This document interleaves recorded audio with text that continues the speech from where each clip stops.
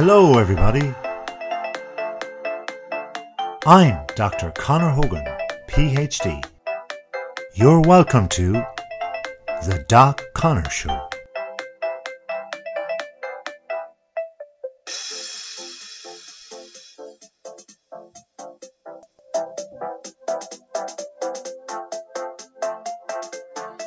On today's show, we're talking about habits. So let's find out what good habits can do for you. 11 habits that changed, my life. 11 habits that changed my life. Your life was changed? Not yet. Your life will soon be changed, though, with these 11 habits. Start with these 11 habits and you'll get to, where you want to be. If you start your life in these 11 ways, throughout your day, weeks, months, years, your life is going to change. You need, firstly, to, seek a purpose. Now, I know that seems a little bit religious, but it's true. We all have to have some purpose in life. Now, let's think about it very briefly and basically. If you wake up in the morning, your purpose is, in some way, to get out of bed. For some reason, that is. But what is the main reason? What is the main thing that you need to get up out of your bed for? Well, obviously, if you've slept for 8-10 hours, if you're lucky enough, that is, to have slept that long, or even 5 or 6, you'll want to, at some stage, go to the toilet, the lavatory, to visit, to make some form of offering, shall we say. But the point is, you will have to get up at some stage for that. Also, you might actually get hungry or thirsty. So that's a basic human need. But other than our basic human needs, we need to have purpose in our lives. And when you have a purpose, that is when you can actually make a huge change, a beneficial change, not just in your life, but in the lives of others and in the world itself, believe it or not. And this huge purpose needs to be motivated by you, and it needs to be a sustainable motivation for you. That's the first one. The second one is to stop your part of your brain, which is called the amygdala. What's her name again? The amygdala. It's not a she. Well, it can be if you were a she. Never thought about it that way. It's the almond-shaped piece of your brain. It's right there, bang smack in the middle. I can't see it now, but it's somewhere there. And it's in charge of, your safety, essentially. And going back to the first point, our basic human needs. This is a basic, fundamental part of your brain, your physical brain. However, sometimes the amygdala gets in the way. It's like your really safe grandmother or your mother and grandmother together that won't let you go out playing when it's a little bit windy. They are trying to protect you. They're wary of rain. They're wary of bad or worse weather. They want you to be safe. But you'll never enjoy things. You'll never actually, achieve things if you don't just get out of the house. You won't be able to create new habits that make you richer, that'll make you happier, that'll make you develop more, and so on. So this part of our brain sometimes gets in the way of us changing, taking bolder steps, going from one to the next thing, developing our confidence, trying out things, new things that is, and making our confident ways go across to other aspects of our life. So if you feel afraid of doing something, but you're deeply motivated in some way to do it, you have that curiosity to do this, and rationally, when you think about it, that it makes sense for you to go and do it, well then push yourself, because you're pushing yourself beyond that part of your brain, the old granny part. Thirdly, relationships need to be developed, cultivated in fact, enriched. Relationships we see for ourselves, that is, for all us human beings, they're about sustaining themselves for a longer term. That's why we have this concept of friendship. That's why we have the possibility of relationships. That's why friendships can blossom into relationships. That's why relationships can just happen.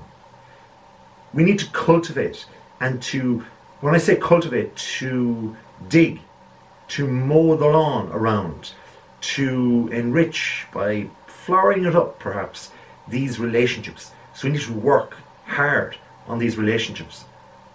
Now relationships take time and they take effort. So if you think about like saving money, you're saving money, you're working hard, you're trying to get a little bit of money together, but physically you can't put it into your home, so you need to put it into your bank account. And when you put it into your bank account, you can see the money on the screen. You can see the numbers increasing. This is giving you a motivation. But as you invest in your relationships, in your friendships, in people, this is where you begin to see things happen. Not at first, but soon. Little notch by notch. You'll get there. You'll meet better people. You'll develop yourself with these people. You'll learn from these people. In fact, you'll teach these people before you know it things that perhaps you've just learned in theory yourself. But believe it or not, you'll see the impact in their lives. And then you will feel confident that you're even better with people and meet, well, even a greater range of people. You have to be mentally tough though. I mean, this is the thing. You mightn't be mentally tough. Going back to an earlier point of where perhaps we need to push ourselves further through that mental barrier, get past the amygdala, get past what's up there in the brain, that middle brain that's holding us back, the safety aspect of things. We need to push ourselves. Mental toughness is not something that all people are born with. Some people need to really, really push themselves, really, really challenge themselves. We can, of course, sit back like I am now and relax a little bit and wake up and just blame people and just, pin it on people forever. It was their fault. It was them. They made me do it. They did not tell me about it. I should have known better. Nope. You need to build mental toughness yourself. One of the ways we can do that, though, is scheduling your day.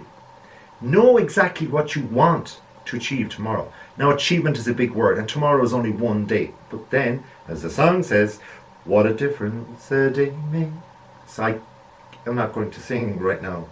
Anyway, the thing is, your achievements are going to happen once you list in your mind's eye your goals for the day, your targets, what you want to do.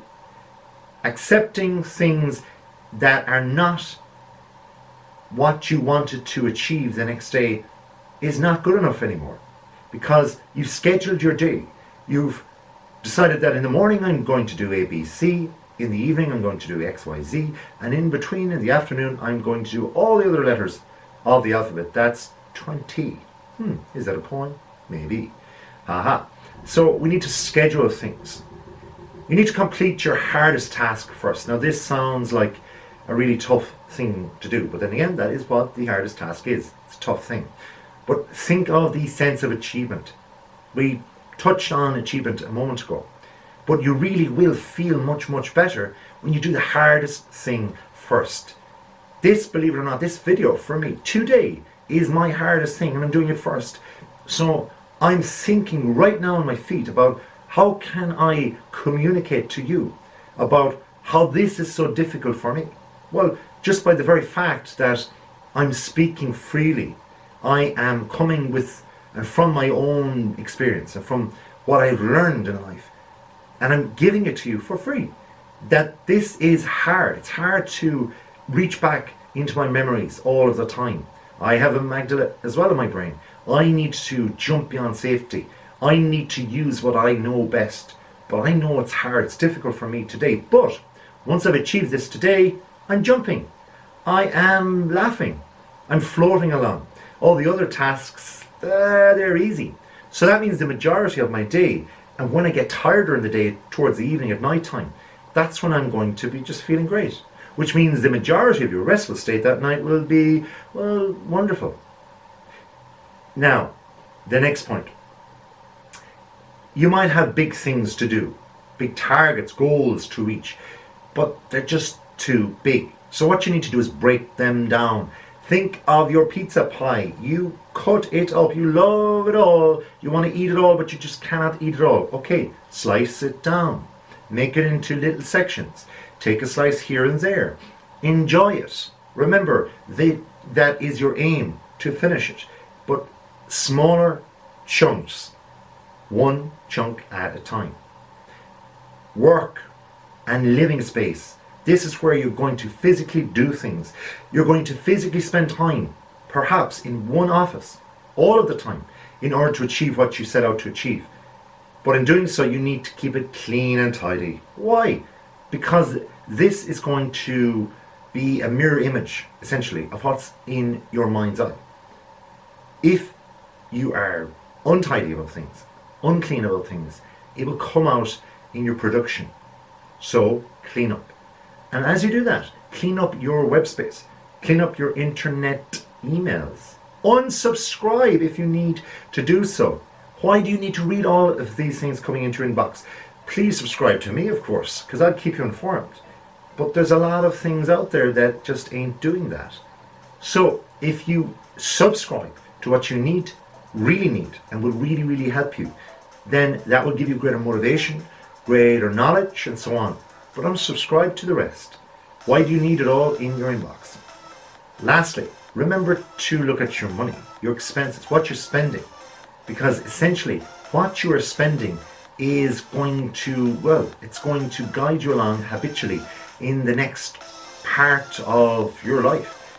So that's going to be another habit, one of the 11 I just mentioned, that will change your life. So, thank you for watching. If you haven't subscribed, please do. If you have unsubscribed, hit that button. Until next time though, thank you very much. And what type of day will you have? A wonderful one.